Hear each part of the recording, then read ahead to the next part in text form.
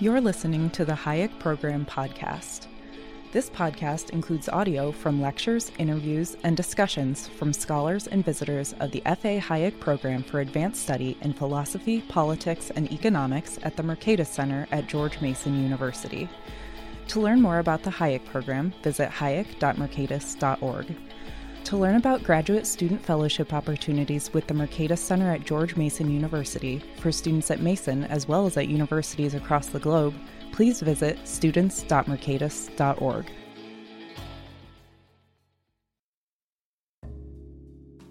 Hey everyone, this is Matt, producer of the Hayek Program podcast. We've reached the end of another great year of episodes, and I hope you've enjoyed listening to and engaging with them as much as I have. The Hayek Program podcast is just one small piece of the F.A. Hayek Program, which is devoted to the promotion of teaching and research on the institutional arrangements that are suitable for the support of free and prosperous societies.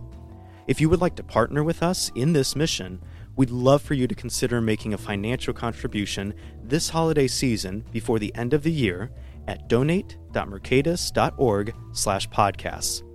That's donate.mercatus.org/podcasts. Any donation you submit will go towards the production of the show as we bring you exciting new conversations with our scholars. Additionally, anyone who donates $75 or more, or makes a monthly contribution of $5 or more, will receive a copy of The Struggle for a Better World, signed by Peter Boettke himself. Again, the website to contribute at is donate.mercatus.org/podcasts. Thank you so much for your support of the Hayek Program podcast. We're really looking forward to what's in store for 2022. And with that, let's listen in on today's conversation.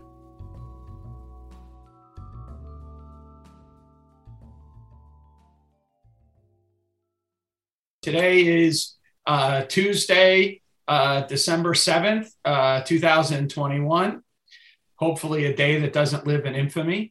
We're here today to talk about Mario Rizzo and Glenn Whitman's new book, Escaping Paternalism. I want to, before we get started, congratulate Mario and Glenn on just recently winning the award at the Southern Economic Association meetings for the best book in Austrian economics, and I think a well-deserved prize and acknowledgement. I hope the first of many such acknowledgements for this work. Mario is a professor of economics at New York University and the director of the Austrian economics program there. It's now called Markets and Institutions. It's been in existence since the 1970s, and Mario's been a major contributor to that area. Glenn Whitman is a professor at California State Northridge, as well as a very successful writer in Hollywood and whatnot. And Glenn is, one of the great products of that Austrian program at NYU, and has made major contributions to the field of law and economics, as well as now behavioral economics.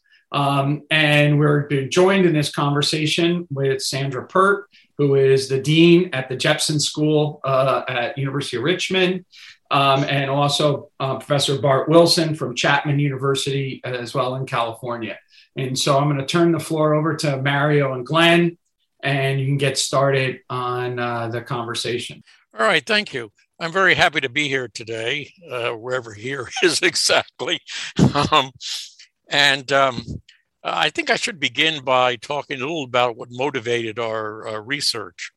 There were two articles in 2003, one by Sunstein and Thaler, and the other by Kammerer, Rabin, O'Donoghue, and others, both of which were provocatively named.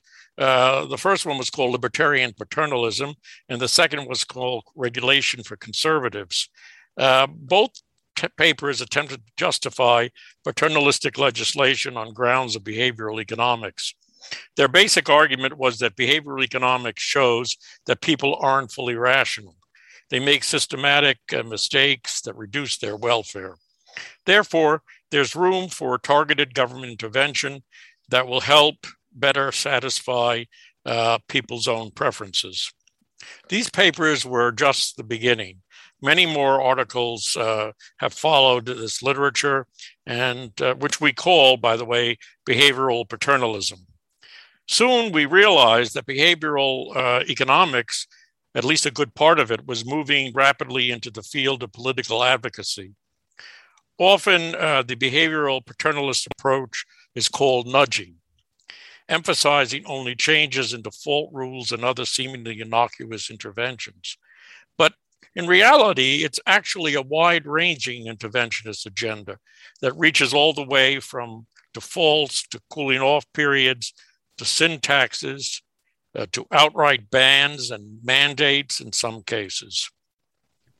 This is Glenn jumping in here.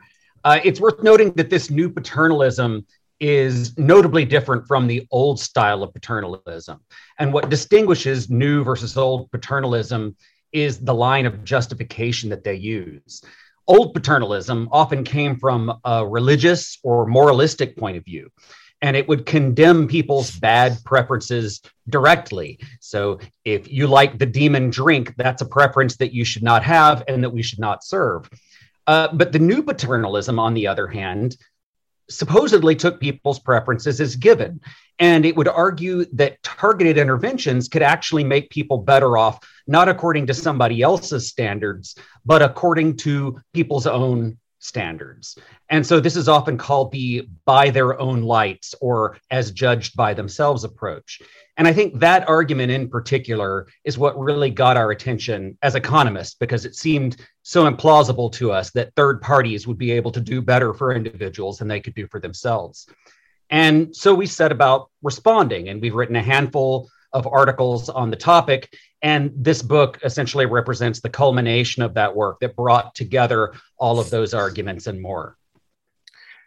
Now, there isn't one silver bullet response to behavioral paternalism. So our approach offers a series of challenges, which we sometimes call the gauntlet, ranging from abstract and conceptual to the concrete and applied. This involves, for example, challenging the concept of rationality that behavioral economists use to deem people irrational, or perhaps sometimes boundedly rational, and thus in need of correction. Challenging the bias interpretation is another feature of our work. And we challenge also the readiness of this literature for policy applications. We also highlight the knowledge problem of behavioral paternalism and note that the paternalist planner lacks a wide range of relevant knowledge that he would need to make in order to make welfare improving policies. We also point to the public choice problem of behavioral paternalism, which indicates that it's very unlikely that actual paternalist policies will be well calibrated to achieve their objectives, but instead are more likely to fall prey to the depredations of rent seekers and moralists. Discussing the slippery slope tendencies of paternalism is something else that we did in the book and in our articles. The claim to moderation, minor interventions that do not infringe choice in any serious way, can't be sustained, we think, because the behavioral paternalist project has various features that tend to encourage slippage to more intrusive policies. We don't have time here to discuss all of these arguments in depth, so we focus on just two of them. First, the challenge to the notion of rationality, and secondly, the knowledge problem. So I'm going to join back in here to talk about the first of those two arguments we're going to talk about today, the conceptual challenge on the rationality front. Laymen hearing the term rationality, they naturally think, of course, rationality is good and irrationality is bad. But it's important to realize that the notion of rationality being used by behavioral paternalists, it's a very particular conception that is actually taken directly from neoclassical economics. And that's kind of ironic because behavioral economists have this reputation for having disproven the old neoclassical variety of rationality used by most economists. But although they've rejected that variety of rationality for descriptive purposes, it turns out that they've swallowed it whole for normative purposes. In other words, as a description of people, how people should behave. So what is that neoclassical definition of rationality that has been adopted by the behavioral paternalists? Well, it's based on a set of axioms with names like completeness and transitivity. And these axioms, when taken together, essentially what they do is guarantee that every person has a fully consistent and fully comprehensive ranking of all possible outcomes in the universe of possibilities that they might conceivably face. And then they take that ranking and they simply implement it to make all of their choices. And so behavioral economics has largely operated by finding a series of violations of those consistency requirements. In other words, situations where people's ranking of A versus B seems to be a function of seemingly irrelevant features of the environment or timing or how the problem situation is described. I'll give you just a couple of examples of these. One is the case of framing bias, where people make a different choice depending on how a situation is described. For example, they are more likely to agree to a surgery with a 90% chance of success than they would to a surgery described as having a 10% chance of failure. Even though these things are ostensibly the same thing, one of those wordings makes people more likely to agree. And that seems like an inconsistency. Another example, and this one comes up very frequently in the paternalistic literature, is present bias, which is often called hyperbolic discounting. And this is the idea that when people are offered two possible rewards, a larger later reward and a smaller sooner reward, but that choice is one that is in the distance. It's say a year away. So the smaller sooner reward comes in 365 days and the larger later reward comes in 366 days. They will make the more patient choice. But then if you advance that decision 365 days, so suddenly the smaller sooner reward is now and the larger later reward is tomorrow, then they experience what is called a preference reversal and they choose the smaller sooner reward. And so this is called present bias or hyperbolic discounting, and is often regarded, first of all, as an inconsistency and therefore a red flag of irrationality, and also as a justification for how we might intervene to help people to say better control their eating choices or consumption choices, or better save for the future. So what is our response to these claims of alleged irrationality on the basis of inconsistency? Well, we say that this was never a sound way of defining rationality. It's one that was invented in economics primarily for mathematical purposes. It made constructing models of choice easier. And it also, fortunately, turned out to be reasonably good at predicting actual behavior in a wide range of situations. But somewhere along the way, it then got drafted into serving not just as a positive model of how people might behave, but as a prescriptive model of how people should or must behave. And that's a purpose that these axioms were really never suited for. So as an alternative, Mario and I introduced the idea of inclusive rationality, which preserves the idea that people engage in purposeful behavior subject to constraints, but it's also more realistic and not placing so many unnecessary restrictions on what would constitute rational behavior. People don't necessarily have to have a comprehensive pre-ordering of all possibilities at the beginning of time. Instead, they're engaged in a real-time process of discovering and forming their preferences over time. And this process will naturally lead to some apparent inconsistencies, particularly when people are presented with unfamiliar decision situations. People might also have preferences over things that traditional economic models don't allow them to.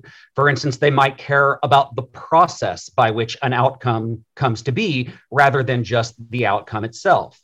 And how they feel about an outcome can be influenced by what it was chosen over or compared to.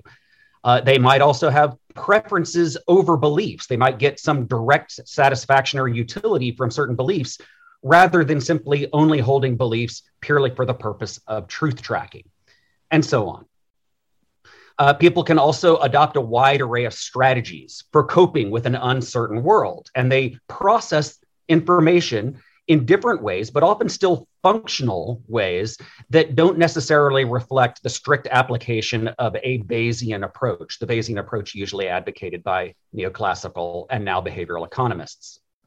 And finally, when people detect biases in their own thinking, which is a judgment that ultimately depends on their own subjective wants and needs, that's how you would know what constitutes a genuine bias. They adopt various tools for self-debiasing, such as adopting resolutions and commitments and enlisting the help of family and friends, structuring their own home and work environments, and so on. So in short, we reject the idea that comprehensive consistency of preferences is a requirement of rationality. But furthermore, even if the behavioral paternalists were correct in their claim that people are irrational if they are inconsistent, there's a huge non sequitur in their argument. Because in any case where there is an inconsistency of preference, that inconsistency can be corrected in more than one way. So for instance, if a person has inconsistent rates of time preference, as implied by the hyperbolic discounting approach, so they're sometimes more patient and sometimes less patient, this can be fixed or made consistent by making them either consistently patient or consistently impatient. The behavioral paternalists have always chosen the former, deciding that the rational set of preferences is the ones that are consistently patient. But they actually simply have no grounds in theory or evidence for making that jump. It's a pure non sequitur. And they commit the same kind of analytical non sequitur with respect to other identified inconsistencies of preference as well. So this challenging of the behavioral paternalist conception of rationality is the first step in the gauntlet. We cast doubt on their identification of the problem itself. The behavioral paternalists think they found this smoking gun that justified interventions because people were behaving inconsistently and violating those neoclassical axioms of rationality. But we say that's a problem with the axioms. It's not a problem with the people that we're analyzing. And now I'll turn it back to Mario. Okay, so now let's move on to the second challenge that we're expanding on today, the knowledge problem of behavioral paternalism. This one has been especially on our minds lately because in the time since our book was published, Sunstein has essentially claimed to have solved the problem, at least claimed that it can be solved in principle. There's an important difference between solving a problem and solving it in principle, and we may discuss that later. The name of the argument is a reference to Hayek's famous knowledge problem in the context of the socialist calculation debate of the 1920s through the 1940s. In essence, advocates of socialism said that the central planner equipped with all the relevant information about resources, preferences, technologies, etc., could construct a rational central plan. But Hayek said essentially no. The problem is that they were assuming away the problem. That is to say, they were assuming away the question of how the central planners would come to possess such knowledge, which by its nature is diffuse, existing as it does in the minds of thousands of individuals rather than collected in one place. Prices and profits are the mechanism by which people do come to possess such knowledge or suitable proxies for it. Now, the application to behavioral paternalism is fairly straightforward. Individual decision-making is an inherently complex process that necessarily depends upon local and tacit knowledge possessed by the individual. Behavioral economists have not advanced to the point of view where policymakers come even close to having this kind of knowledge, and most likely they never will. There's a whole range of knowledge that they would have to have, so if they would need, but do not possess. Let me give you some examples. First, the knowledge of true preferences. Now, what are true preferences? Thaler and Sunstein defined them fairly succinctly at one point by saying they're the preferences that people would have if they had unlimited cognitive abilities, complete information, and no lack of willpower. Now, without going into detail, it seems to me this is a big ask for economists to discover what people's preferences would be under those circumstances. Secondly, they would need to know the knowledge, they would need to have, the knowledge of the extent of biases that need correction. Now, it's not enough to know that a bias exists, for example, the present bias, but many of the policy recommendations require that we know something about the extent of the bias, the degree of the bias. How much are people present biased in a particular context? That will affect for such things as the extent of the internality tax that must be applied, the tax that would offset the present bias. We also need to have knowledge of bias interactions. Not all biases move in the same direction. Wikipedia has 170 biases, and they move in very different directions. Biases in a particular context can move in opposite directions. Can we figure out, with adequate knowledge of the extent of these biases, what the net result is in order to calibrate policy? We also have a problem of counteracting behaviors. When people, for example, substitute diet sodas for sugar-sweetened sodas, they often increase the consumption of calories elsewhere. How does a policymaker account for that? And finally, the knowledge of self-regulation, and group debiasing as well. Self-regulation is an important element because if people have already engaged in a form of self-regulation, then attempts to offset their behavior may be in effect double trouble. That is to say, they've already reduced their behavior to their satisfaction for example, in dieting, and yet the behavioral paternalists impose more policies that encourage them to reduce their behavior even more than the optimal amount. And group debiasing, I think, is an important element that needs more attention. There's a substantial literature that shows that in small groups, 4, 5, 6, or 7, people actually commit fewer bias mistakes, and biases are eroded and sometimes completely eliminated in group decision-making. And the relevance of all this is that a lot of decisions that people make are the outcome of discussions with other people, family or friends, and so they take on some of the characteristics of group decision-making. So it may be the case then that in many of the policy areas, people are in fact debiasing themselves through discussions with other people. And the behavioral paternalists need to have knowledge of this, which they usually do not have in specific circumstances.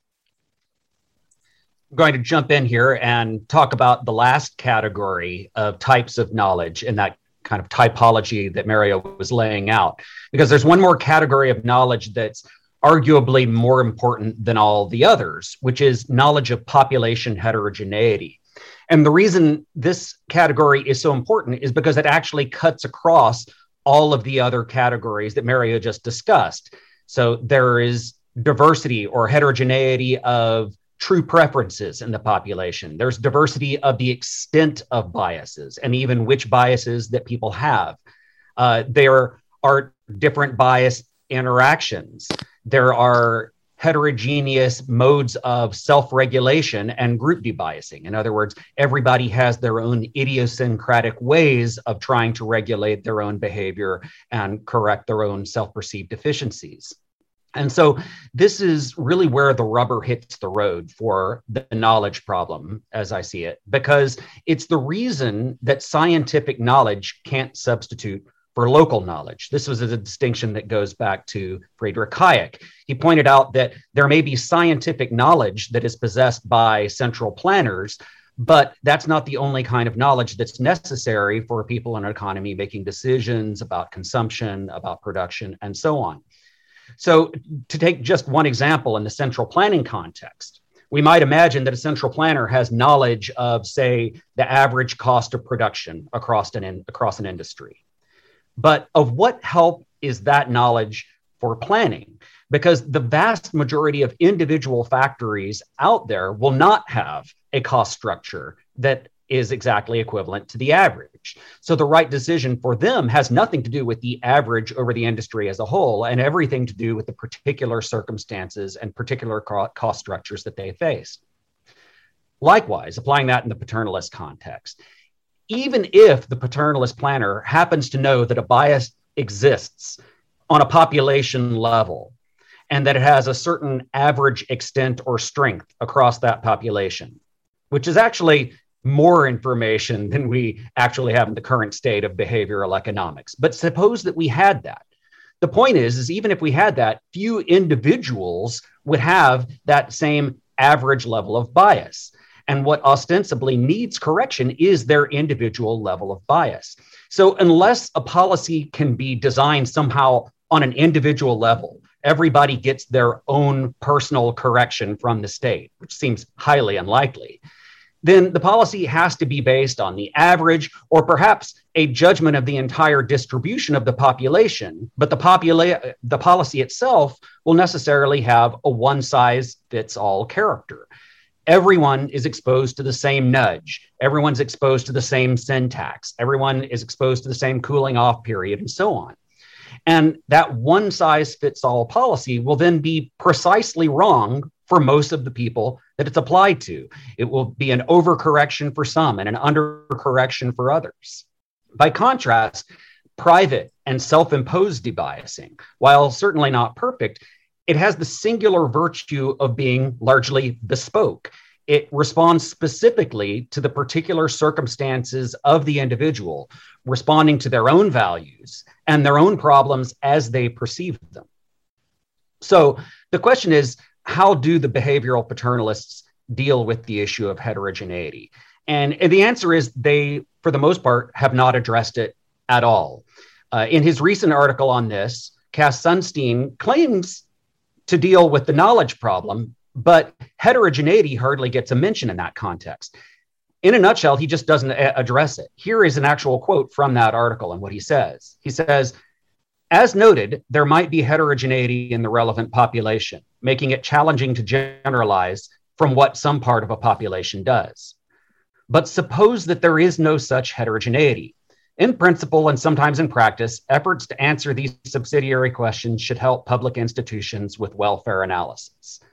So that's it. He essentially assumes away the problem.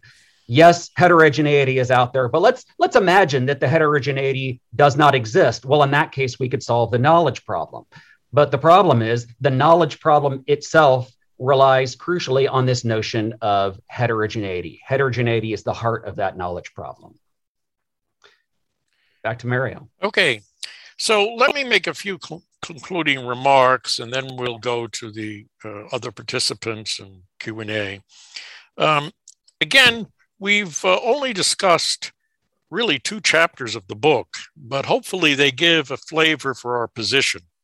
We should emphasize again that we are not anti-behavioral economics, only that we want to imbue the field with some humility before half-baked policies are sold to the public.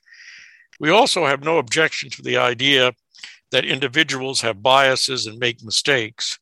We are confident that they do. But the nature of such biases and mistakes is to be both person-specific and context-specific in a way that strongly privileges a private approach to identifying and dealing with such problems. Thank you. Well, thank you very much. This is Sandra speaking, and I'd like to say good afternoon to all of you and thank everyone for the invitation to speak today about this really fine book. Unsurprisingly, I've chosen to give some historical context to the book in my remarks. So I'll be speaking a little bit about the old paternalism that Glenn just mentioned. In my remarks, I want briefly to highlight how the approach to human behavior and choice defended by Rizzo and Whitman in Escaping Paternalism has much in common with that of John Stuart Mill and Philip Wicksteed, and departs from the standard neoclassical account developed by William Stanley Jevons. I'll proceed as follows. First, I'll connect the Rizzo-Whitman case for limited paternalism, or as they call it, paternalist resistant framework, to Mill's approach and the no harm principle. And then I'll turn to Jevons and argue that he, by contrast, calls for a series of interventions to alter the entire locus of decisions of poor people, especially. Like the prescriptive paternalists with whom Rizzo and Whitman take issue, Jevons was confident that he knew how his subjects should act. He was ready and willing to recommend policies to correct their so-called improvidence and immorality. Jevons' purported disciple, who actually I think departed significantly from Jevons, Philip Wicksteed, provides a counterexample to the all-out policy attack advocated by Jevons. In contrast with Jevons, Wicksteed observed the world around him and sought to understand why and how people acted as they do. I would say that he's an inclusive rationalist. I'll conclude with some speculations about why Jevons, rather than Mill and Wicksteed, seems to have won the day in economic analysis and policy development. Speculations that I think are consistent with Rizzo and Whitman's important analysis. So starting with Mill, learning by choosing. Mill's logic is a testament to the difficulties associated with ascertaining regularities and making predictions in the face of what he referred to as pronounced multiplicity of causes, that's his phrase, in social science. The study of society was plagued by complexity, and in such circumstances, Mill insisted that, quote, no assertion which is both precise and universally true can be made respecting the manner in which human beings will think, feel, or act. That's from his logic. He allowed that what he called a separate and inexact science of political economy, dealing with the effects of a few main causes, such as greater gain is preferred to lesser gain, might be carved out from the entirety of social phenomena. The study of policy, however, was to remain within the full study of society, where, as he put it, the causes are so numerous and intermixed in so complex a manner with one another that even supposing their laws known, the computation of the aggregate effects transcends the power of calculation. But what exactly for Mill is the essence of human activity? To answer this question, I turn my attention to On Liberty, which describes people as agents who choose, who reflect, who discuss, and who learn. Indeed, On Liberty provides a strong rationale for why it is important for people to be offered a fulsome set of choices. In his view, we develop our capacity to choose only by making choices. We make and we remake ourselves in the course of making decisions. This possibility of remaking ourselves is a key theme in Rizzo and Whitman, and it features heavily in Mill's autobiography, where famously he talks about remaking himself. By making choices, we not only learn which ones are good and bad, but we also develop a range of abilities that are required to get along in life. As he puts it, the human faculties of perception, judgment, discriminative feeling, mental activity, and even moral preference are exercised only in making a choice. He who does anything because it is the custom makes no choice. He gains no practice either in discerning or in desiring what is best. That's from his On Liberty. Thus, for Mill, people are imperfect, but they're constantly exploring and possibly improving in the course of their interactions with each other. So the first reason for Mill's anti-paternalism stance is that by choosing for others, we deny their personhood. Mill also insisted, and more famously insisted, that when we try to choose for someone else, we frequently get it wrong. Since that's something that is more well known, I'm not going to belabor the point. But in sum, for Mill, society has no business interfering with a person's choices of how to live, at least up to the point where those choices do not cause harm to others.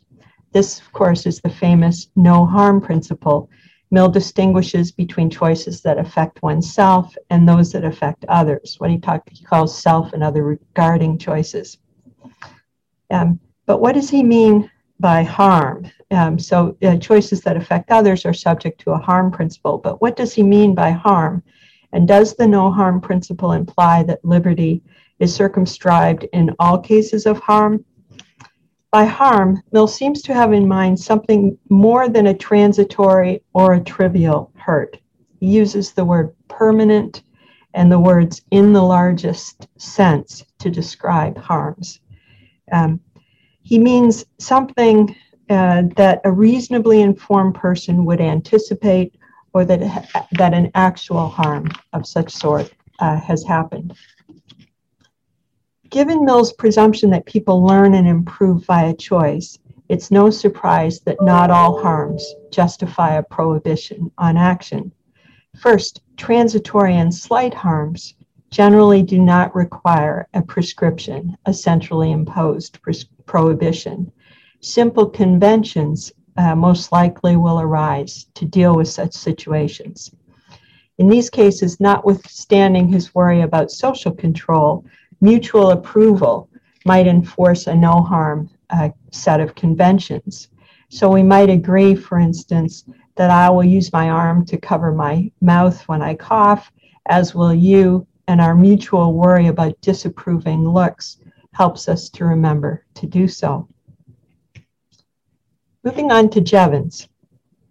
Jevons, unlike Mill, was much less worried about the difficulties associated with knowing why people choose as they do. He's also much more confident than Mill in the scientists' and the political economists' ability to predict outcomes and design policies that, in his view, will improve the choices, especially of the laboring poor. His procedure in the theory of political economy proposed the theoretical problem of utility maximization, solves for equilibrium conditions, and admits that these conditions pertain to an imaginary, all-knowing consumer. At the same time, Jevons recognized that consumers in practice do not attain these conditions. He outlined two reasons for this. Unsystematic mistakes that apparently average out over time. He's a little fuzzy on this, sometimes average out across consumers. And what he's much more interested in, systematic mistakes. The latter concerns him, as I say, the most. It's here that he sees a broad scope for education and apparent improvement. In his account, poor people were especially prone to such biases. Jevons worried that they systematically undersaved, they made poor work decisions, they married poorly, they underinvested in education, and they acquired what Jevons regarded as inferior tastes in music and many other things. These were the situations that warranted a wide array of policy interventions to move people closer to his all-knowing, perfect consumer. In contrast with Mill's emphasis on learning and remaking, there's no evidence to indicate that Jevons believed that people are motivated to find ways to improve themselves. At least there's no evidence that I can find. So the policymaker has warrant to reduce ignorance. The policymaker is to improve their subjects, its subjects morally. Roughly speaking, those two areas for intervention corresponded to improving the lot of the poor by helping them see into the future and then giving them the needed willpower to hold off spending too much in the present. In proceeding thusly, Jevons waded into what the behavioral paternalists would refer to as consistency, supposing that his subject lacks willpower. they apparently make decisions that they would later regret at some future date. In this, to use Rizzo and Whitman's language, the theorist Jevons stepped outside the mind to define what is good for it. By, as he put it, as Jevons put it, besieging the citadel of poverty and ignorance and vice, Jevons recommended a series of interventions to improve the poor in all dimensions. Indeed, his works reveal that he has in mind a vast remaking of their tastes. Wicksteed's inclusive rationality. Wicksteed's approach is consistent with that of Mill and Rizzo and Whitman. Like them, Wicksteed finds no reason to insist that subjects have consistent preferences. Indeed, he explores reasons why apparent inconsistencies make sense, and here he hits upon the costliness of thought. For Wicksteed, everything, including thought and discussion, is costly. Nothing is free. If one's internal computations come at a cost, then there's no reason to believe that the resulting choice will have the same properties as it would with free computations. Thus, there's no reason to preclude the favorite finding of behavioral paternalists of intransitive orderings. Supposing agents are purposive, one generally cannot count on their choices being rational, as modern economists understand the word. Wicksteed opined that, as he put it, no man's scale is completely consistent. And then he came up with a number of explanations for these apparent inconsistencies. So I hope I've given you a flavor of why or how Mill and the approach by Rizzo and Whitman are similar. And in addition, I've traced the similarities between Jevons and behavioral paternalists. Yet Rizzo and Whitman correctly highlight a key difference between early paternalism and that of behavioral paternalists. Glenn alluded to this. They argue that unlike early forms of paternalism, behavioral paternalists attempt to help people satisfy their existing preferences. By contrast, in his theory of political economy and throughout his economics, Jevons is clear that in fact a systematic remaking is in order for poor people only when their preferences have been attacked and reshaped on all fronts, from musical tastes to savings behavior and labor force participation decisions, would he be satisfied that we have remade poor people in accordance with the best advice of the economic theorist. An additional contrast perhaps goes unnoticed in Rizzo and Whitman. As I've just emphasized, Jevons and other late 19th century paternalists targeted the laboring poor in their analysis of purported irrationalities. By contrast, the behavioral paternalists posit mistakes in the choices of any and all consumers. In that view, we all suffer from biases and other forms of purported irrationality. Many, if not all, of the supposed biases examined by Rizzo and Whitman, including present bias, supposed lack of willpower, incompleteness, and intransitivities, do feature prominently in Jevons' late 19th century analysis of the laboring classes. Such biases also, as I've noted, provide wide scope for policy intervention. And perhaps this is why the neoclassical approach overthrew the earlier approach by Mill or the attempted realism of Wicksteed. Some experts who studied people and policy early in the 20th century seemed eager to step in and advocate wholesale remaking for particular groups deemed especially inferior. This leads to a final contrast between the early neoclassical perspective exemplified by Jevons and that of the behavioral paternalists, one that may well be significant and one that Mario, from his remarks today, may take issue with. So I'm not sure how much I want to push this. Those who wish to nudge consumers or producers are indeed confident in their prescriptions, but they do seem to be a far distance from the hubris that emerged and prevailed through the development of new welfare economics. Behavioral paternalists are neither engineers nor design theorists who prescribe wholesale remaking, as did William Stanley Jevons. Thank you. This is Bart, and I want to thank the organizers for the invitation to comment on Mario and Glenn's book. It was a pleasure to read it as a manuscript in electronic form and to go through it again as a hefty physical object, though I didn't go through all 439 pages again.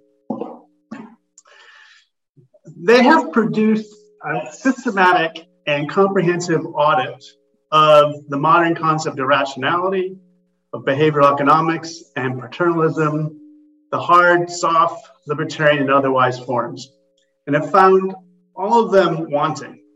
I want to organize my remarks around why I think we have this problem that they identified.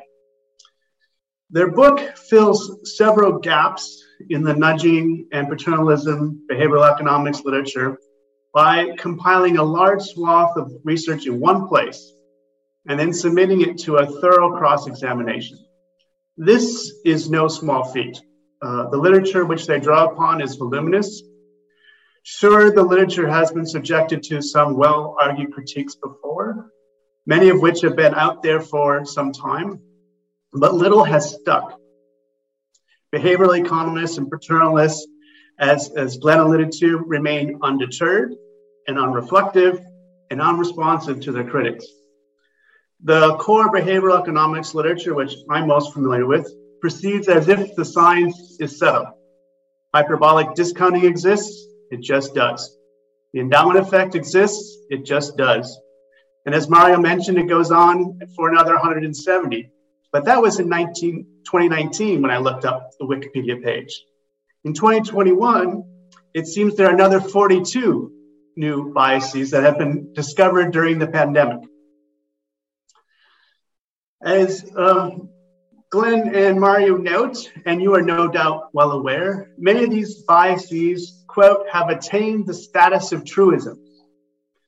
And with Professor Richard Thaler receiving the Nobel Prize for his contributions to behavioral economics, and they are indeed contributions, there now seems to be a problem of concentrated conceptual confusions and dispersed empirical evidence.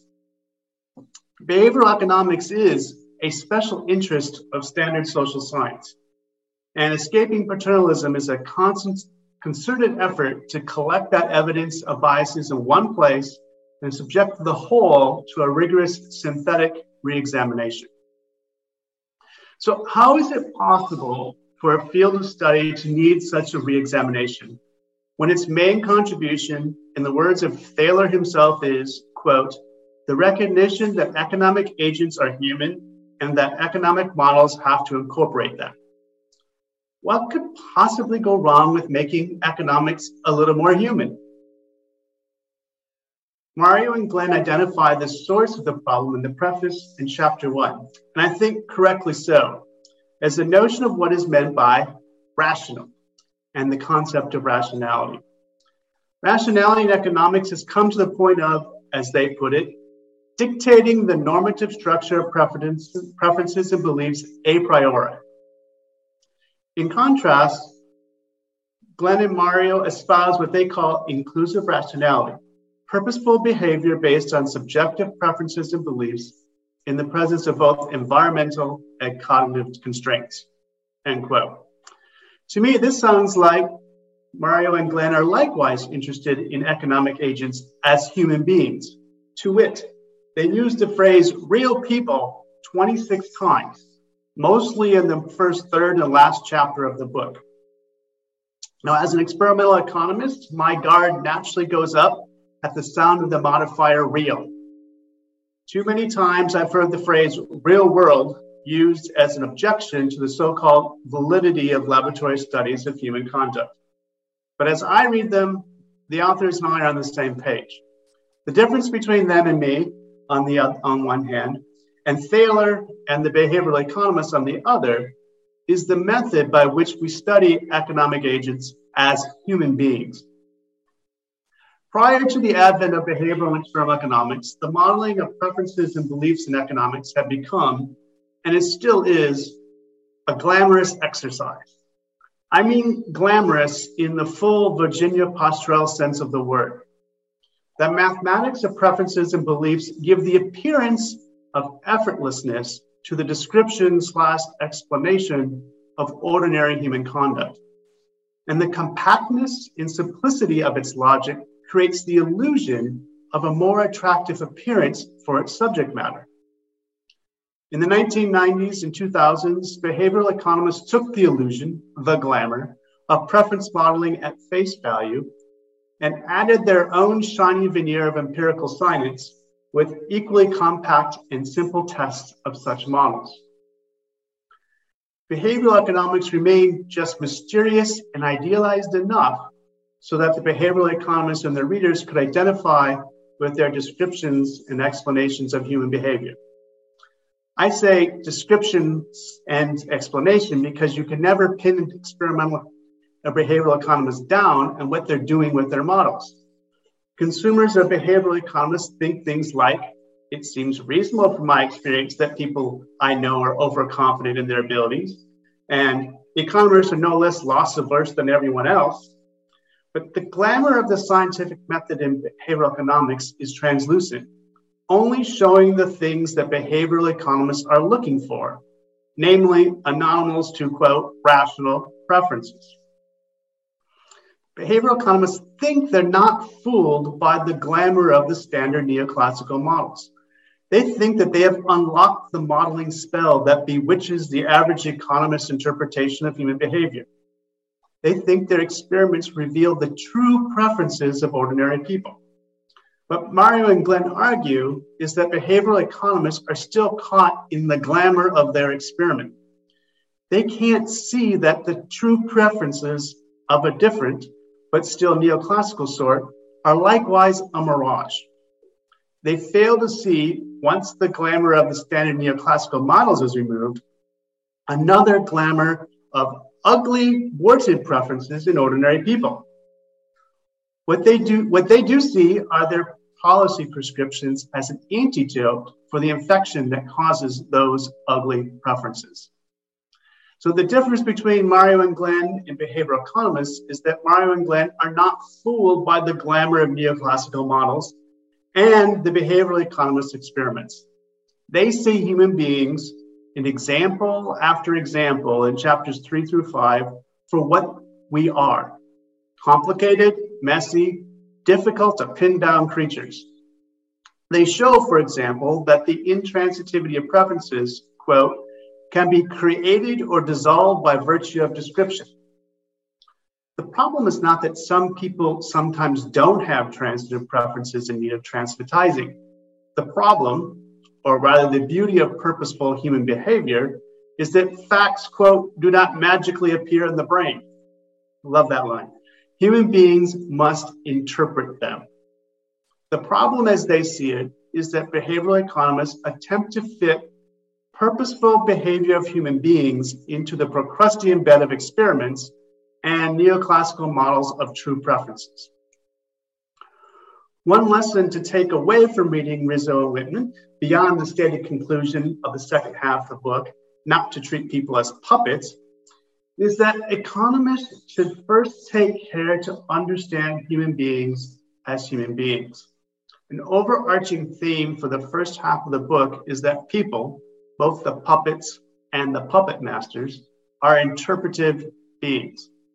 They use the words interpret and interpretation 121 times in the book, 2/3 of which are in the first half of the book.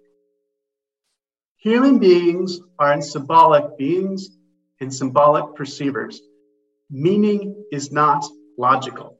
There is no reason to assume that people should ignore modes of presentation because choice in different frames is not strict logical performance. As they put it very clearly, quote, in the standard approach, the ultimate objects of choice are imagined to be simply objects to which one can point in the world. They're supposed to be independent of their description. And yet, how can this be? The perfume industry creates not only scents, but scents with a certain image portrayal. Thus, when people buy perfume, they also buy the aura, or image that the manufacturer and others associate with the sin. This is the product, and so too with many other goods. Human beings do not simply choose objects with a certain molecular structure or chemical composition, ignoring all else, nor should they. End the quote. I've focused my comments on the first half of the book, which I must admit are the ideas closest to my interest in my heart. In doing so, I failed to convey the brilliance of their rhetorical strategy in building their case against paternalism. The major thrust of the book in chapters 6 through 10 is on the problems with behavioral and paternalistic policymaking. I will only say that the argument in this section is meticulously and clearly presented, as the authors, and this is the key part for the oral structure of the book, helpfully return to the same examples from the beginning to the end of the book. That took real care. I'd also add that chapter 3 and its appendix should be required reading for all graduate students in economics. It is a fantastic primer on rationality and revealed preference in economics and the meaning thereof, which no one ever wants to seem to talk about. If I'm going to nitpick a bit about the book, it's the first half to chapter 8 is a general rehashing of public choice economics, which the familiar reader can skip over. But since the book isn't written just for the reader who knows public choice, the unfamiliar reader must not skip over it. This does not, however, detract from the important contribution of the book makes to economics. I wish there was a way to nudge behavioral economists to read and respond to it, for I'm confident that their true preference is to read it and to come to grips with its arguments and conclusions. If they haven't or they won't, I'm sure we can come up with a bias as an explanation of why. So I really appreciate both Sandra's and Bart's interventions, as well as your description as you laid out. One of the things that struck me in reading the book is early on, you bring up Buchanan and the notion of the formation of preferences. In an interesting way, you do have a two paradigm thesis going on, which is, this is not new to Sandy at all, but there's this two paradigms, which are economics from the inside out and economics from the outside in. And the economics from the inside out, in many ways, treats the knowledge problem, I would suggest, as that the theorist can never have the knowledge that the actors in the economy themselves have, as opposed to economics from the outside, which is even like Lucas' critique, is that no agent in the economy doesn't have what the theorist has. But those are two different kind of knowledge problems. And I was wondering, the way is, as Bart referred to it, there's a brilliant rhetorical strategy that's used throughout the whole book. And I think that that's correct. But as people yourselves who understand the issue of the formation of preferences, when you were working through this, did you see these two paradigm ideas like playing their way out throughout the whole thing? Because at some level, at the very back end of the book, you're embracing the inside out view, which is one of humility and the student of society rather than a savior of society and those kind of things when you talk about Mill's harm principle. And I was just wondering, where in your head you adjudicate your connection to that older debate about what perspective we take as economists. I think the short answer to your question is that no, we didn't think about it in those terms. But if I understand you correctly, it is something that was going on as we thought through these issues. In particular, I think it nicely lines up with this distinction between local knowledge and scientific knowledge. Yeah. So what the behavioral economists believe they found is relevant scientific knowledge that the planner, the theorist, or the policymaker may have access to in a way that the individual does not. And so essentially what they're saying is you have biases operating in your choices and you're unaware of them. And so in some ways that's a challenge to the primacy of local knowledge and to the primacy of individual knowledge of preferences. In some sense, they say, well, we may have knowledge that is relevant to your own personal decision making that you lack. So what is the response to that? I mean, one response is simply to say that may well be true, but it does not diminish the importance of the local knowledge and the tacit knowledge that is possessed by the individual himself. And so it will simply be impossible to bring the two together without access to the latter. The other question goes to the heterogeneity issue that I talked about earlier, though, is that the kind of scientific knowledge that the behavioral economist brings to bear is not necessarily going to be directly applicable to the individual. I might be able to say, well, 20% of people in society happen to have a form of present bias or hyperbolic discounting. Is that true for this particular individual? Who knows? And who's in a position to say whether it applies in this particular instance? And who's in a position to say how strong that bias is in this particular case? So it might very well be the case that behavioral economists can share that scientific knowledge with people. And Mario and I, repeatedly say it is not paternalistic to share information with people unless the purpose of doing so is strictly to manipulate their behavior rather than providing them with additional information. But it's up to the individual to decide how to process that and apply it to their own particular case. Mario, did you have anything to add to that? Yeah. Well, I'm not convinced that people don't know they suffer from some of these biases, because many of these biases are just concepts or notions that were part of the sort of folk wisdom that people had before they were given scientific names. I mean, people in effect know about present bias. They know that they make plans, and then sometimes they depart from the plans when the smell of the cake is in front of them. So I'm not sure they don't have this knowledge. And so, but, perhaps some of them don't, or perhaps there are some biases that they never thought about. At some early stage in all of this, I had either an email or maybe it was in that Wall Street Journal discussion that's online somewhere or other with Richard Thaler. But in any event, I asked him, well, are you writing an advice book? In other words, it was unclear at the very beginning how much was the role of government in their system and how much was the role of private entities, how much was advice. I said, you're teaching a business school. So are you giving advice to businesses about automatic enrollment? Or is this an advice book to people about what biases to look out for? And I never got a straight answer on that. But to the extent that it is an advice book, or that behavioral economics is a sort of advice book, I have no objection to it. But it's when it gets into the realm of policy that I think there is a significant problem.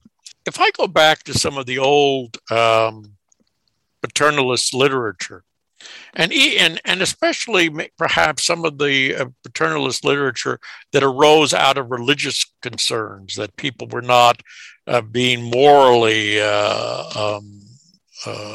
sufficiently careful. And I could see easily people, if not using the exact language, but saying that, look, if people really knew what was in their interests, or if people really understood what they were doing, they would seek to change their behavior, change their preferences. Now, how is that really different from true preferences? For example, to say that working hard and saving money is what God wants you to do, and sort of a Protestant view of things, is what God wants you to do. This is what benefits your immortal soul. So isn't it obvious that that is really your true preference, to benefit your immortal soul? So what I'm saying is, I'm not sure there's that much of a difference. The rhetoric is certainly different. Jevons' rhetoric is more classist and more, in a sense, dictatorial. But the other, in talking about true preferences, I'm not sure that that's not sort of a smokescreen, in effect, for exactly the same thing that the old paternalists were advocating. So I don't know. I'm still struggling with that, and I'm not sure, what the correct view should be. Well, I greatly appreciate everyone spending the time today and discussing this very important book. And again, we recommend to all of the listeners out there to make sure you get your copy, not just to improve Mario and Glenn's sales, but to actually enlighten. It's a very, very carefully researched, thoroughly examined book on one of the most important and fundamental topics that we deal with as social scientists. So Mario and Glenn, congratulations on this great work. And Sandy and Bart, thank you so much for your contributions today.